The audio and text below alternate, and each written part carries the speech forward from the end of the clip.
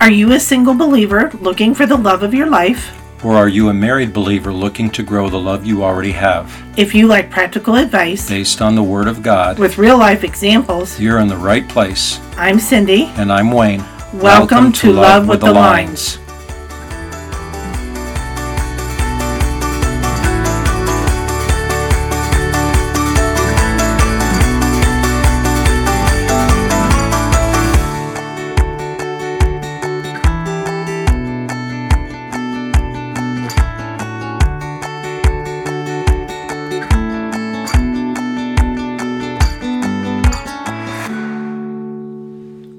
Hello, and welcome to Love with the Lines. I'm Cindy. And I'm not.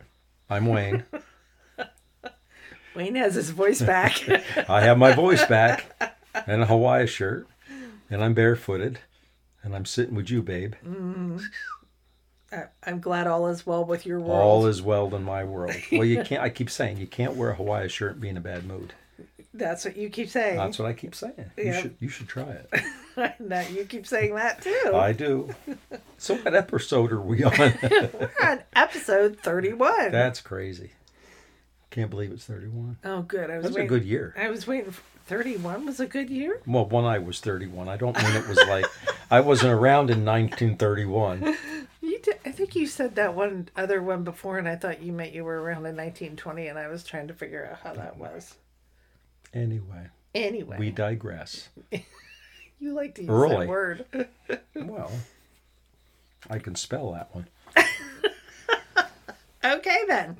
So, we are continuing our series where we are looking at the 73 Deep Conversation Starters for Couples from the article of the same name that is on Brides Magazine's website, which is brides.com.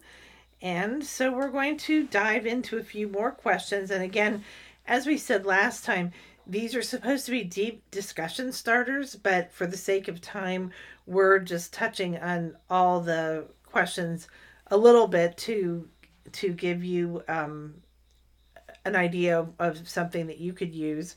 But they are intended to be more than a 2 or 3 second conversation. So, and I think we've discussed. Oh, we've had some of them. Some of them, more than that. yes. We've gone back and looked at some of them and continued the discussion. So this is just a starting point for you. So, okay, Wayne. So what question are we on now? Well, they're not numbered, but fortunately, I keep marking them off. This one is, what book had the most impact on you in childhood?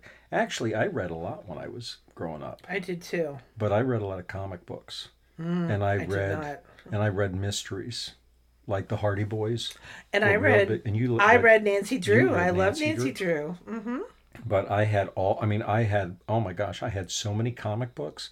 I was so, I think I may have shared this before. I was so upset because if you go back and you look at some of the old Superman, Batman comic books from like in the 60s and 70s that are worth a lot of money, I had them. I had a lot of them. I had them stored in a barrel. And years later, I started seeing that they were worth some money. And I went back to get them and realized my mom had burned them. Mm-hmm. I remember you telling me about that. Yep. That was not a good day. No. Oh, well. Mm-hmm. No, it happens. It happens. We've been through that with our parents where they think things are worth money that aren't worth any money, and then they're throwing away stuff that is worth money. And oh my gosh, look at Beanie Babies. Oh, that's a whole other story. That's a whole other story. We did not have, well, never mind. Yeah. Yeah, we'll talk about Beanie Babies another time. Anyway. So, yeah, I loved the Nancy Drew books, and it's hard to pinpoint one thing because I read all the time. I loved to read. Mm-hmm. I know that's basically, I wasn't a very athletic child. I wasn't very coordinated as a child. And so where other kids were playing sports and stuff, I was at home reading. In the summertime, my favorite place to be was on our front porch because it was shady and cool there. That was back before everybody had air conditioners. You didn't have air conditioners then. And so if you wanted to get cooled off, you had to go outside. and I would sit on the porch and read for hours.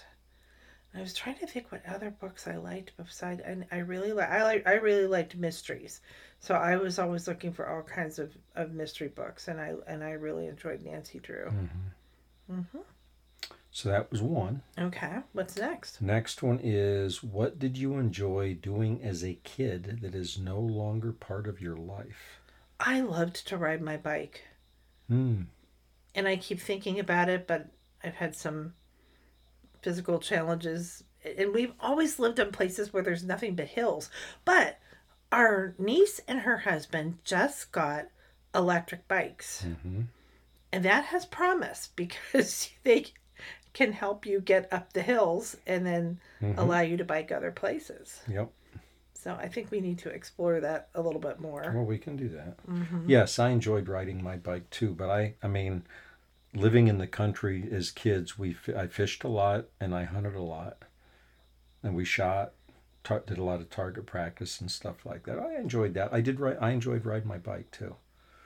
Okay, what's next? Wow, we're moving along really quick. We are moving quickly on these. This has possibilities. What food or drink most evokes a feeling of home for you? Food or drink. So I have been told that I eat weird combinations of food. I don't necessarily believe that, but I have been told. Yes, you have been told.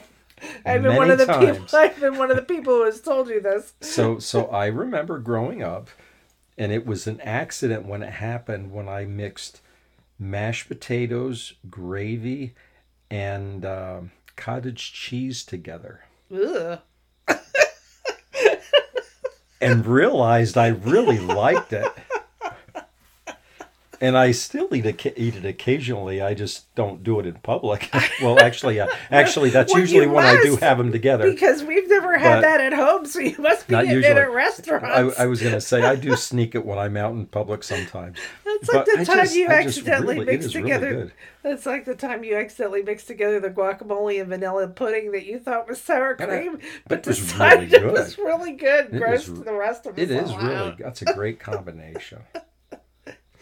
We probably could do it an hour or 2 hours talking about food.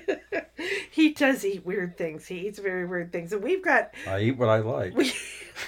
You like weird things. Well, I wouldn't say that. I would. Anyway.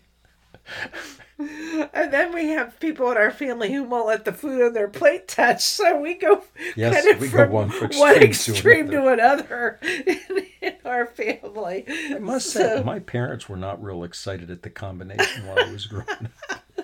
Well, and when you said that, it made me think about, so my mother had a lot of fear. My grandmother was very superstitious. So she was unfortunately trained to have all this fear, and she was extremely had fears around medical issues. So like she was a germaphobe. She was that's what I always say. She did everything but dip me in a pot of boiling water when I was a kid to keep me germ free.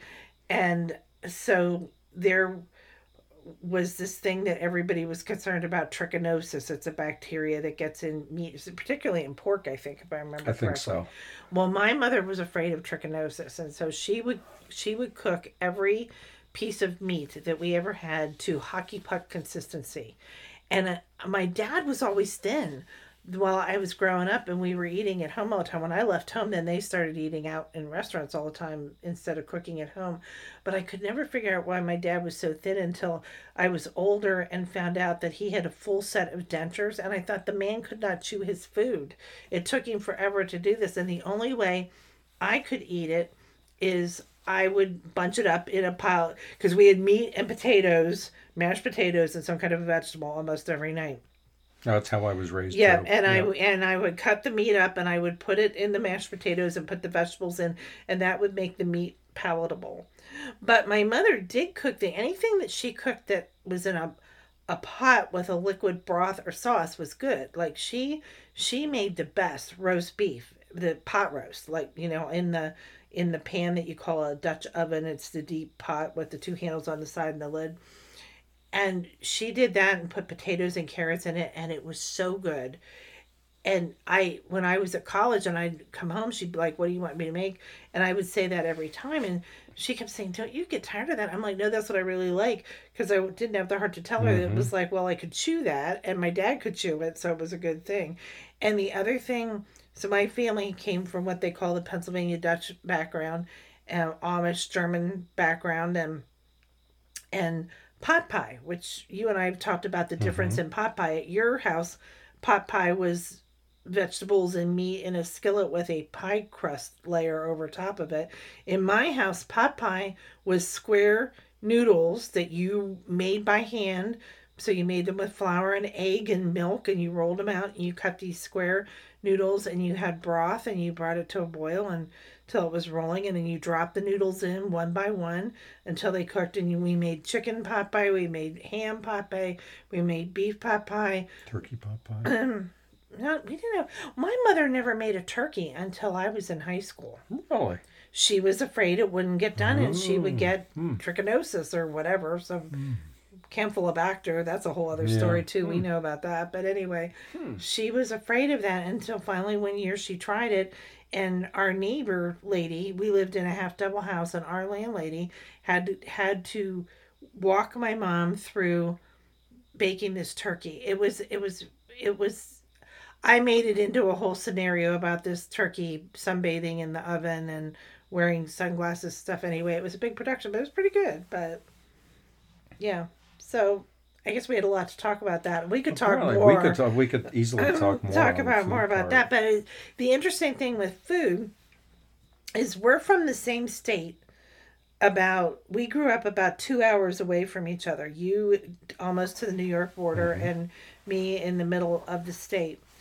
And until we got married, there were foods that our families made that neither one of us had either had. Like we make all these Pennsylvania Dutch dishes. I was thinking about you and your family had never had ham loaf. Right. And that was one of our, that makes me think of home too. That's a favorite food. Yeah. But see, we always had turkey and stuffing, and we had, my grandmother would always make oyster stuffing. And put it in the turkey. Yeah. And do it that way. And that's really, and we always baked our stuff. Well, because my mother was afraid of germs, we always baked our stuffing in a pan so that you were sure that it would get done and it wouldn't have bacteria from the turkey in it. So, so we had a lot of different experiences. And your dad, every time your mom and dad would come to visit, your dad would say to me, "Do you think you can?" Because my mom and dad would have them have us all for dinner, and your dad would say, "Do you think you can get your mother to make ham loaf?" So he always wanted to have that when they came down here to visit, or came down to my parents to visit. But so we've talked a lot about food, and we could continue that. That's a question that I don't even know. It might be on the list somewhere else, but talking about. I think earlier I talked about traditions, but like getting into food traditions and that kind of thing. That's a great, brings up a lot of stuff about your family. Well, that's a good discussion point too to have is before you get married or whatever is who's going to cook. Oh, yeah. Yep. Which I know we've shared in podcasts before how it works with us or how it's worked with us in the past, but you know, that's a good discussion to have. So, anyway, next question? Shall we move on? Yes. What rules or practices did your household follow growing up that you would also follow? What rules or practices did your household follow growing up that you would also follow? I'm not really sure what they mean about that. I'm not sure what they mean either. So, probably expectations? Could be. Well, we've had a lot of discussions over the year about the correct way to do things. Well, that's true. A hot topic is, does the toilet paper go over the back or over the front? Well, it depends on if you're going to do it the right way or not. Exactly. Exactly my point. And we had that issue when we got married because we did it different ways. We did. And you finally came around to the correct way. I thought you came around to the correct way. No, you came around to the correct way because you put it down over the back. I didn't. You put it down over the back. I did not. I guess we'll take this one offline. We'll take this one offline. We can agree to respectfully disagree. Mm-hmm. Well, I think you have to have... I'm trying to answer the question. Well, okay. I think you have to decide what the expectations are for your household. So, how the household runs. Well, and I think, that's what we said. We're not exactly sure what they mean, but it's like rules of house. Like we go to people's houses and they want you to take your shoes off before you come in the house. We only take our shoes off when we're in their house because we like to not have shoes on, not because we do it when we come in the house. We just vacuum the dirt. But and we always took our shoes off before we went in the house. Well, it's because yours were covered with mud and cow poop. Well, I was going to say yes because it helped the house smell nice. Yes.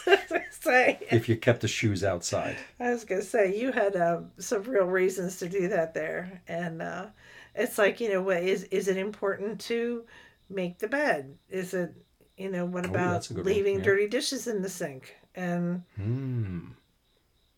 my dad had a thing about not having dishes in the sink. It was like, whenever I knew my dad was going to come over to our house, I would run around like a nut to wash any dishes or put them in the dishwasher or do something because he had a thing about that. Yep. Mm-hmm. So, and rules about what you're going to say. That's what we worked with Ashley when she was little because we realized. Oh, yeah, okay. What did we hear a teaching or something of it? It was talking about telling people to shut up and how really rude that is. And but I forget what we did instead now. Be quiet. Yeah, I guess be quiet. To use be quiet instead of shut up, or please be quiet or something. Then I started telling that story and I don't remember exactly what happened, but there were some other phrases like that too that we changed what we said, and yeah. Should we do one more?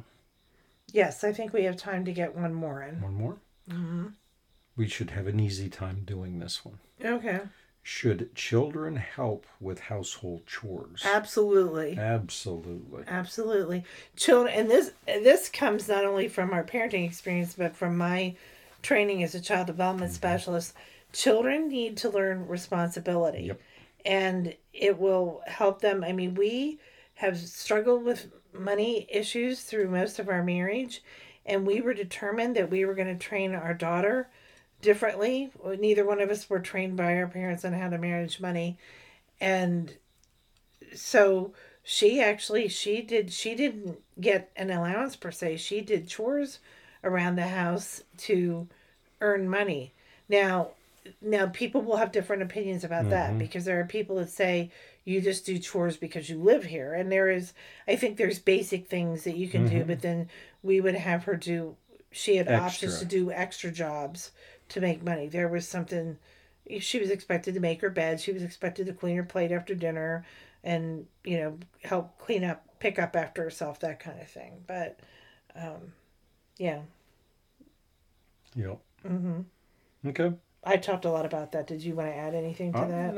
No, I agree they should Yes. definitely help out, which we both said. And part of that is helping them to be self-sufficient. Mm-hmm. And I believe we did share about this on another podcast, but when our daughter went to college, she was living in a women's dorm, and she realized quickly that she was going to end up taking care of this whole floor of women because they didn't know how to do anything. They didn't know how to do their laundry. They didn't know how to use a microwave. They didn't.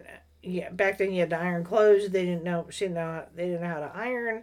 They didn't know how to do all kinds of things. Right. And she ended up teaching this whole floor of girls she lived with in her dorm how to do basic domestic things.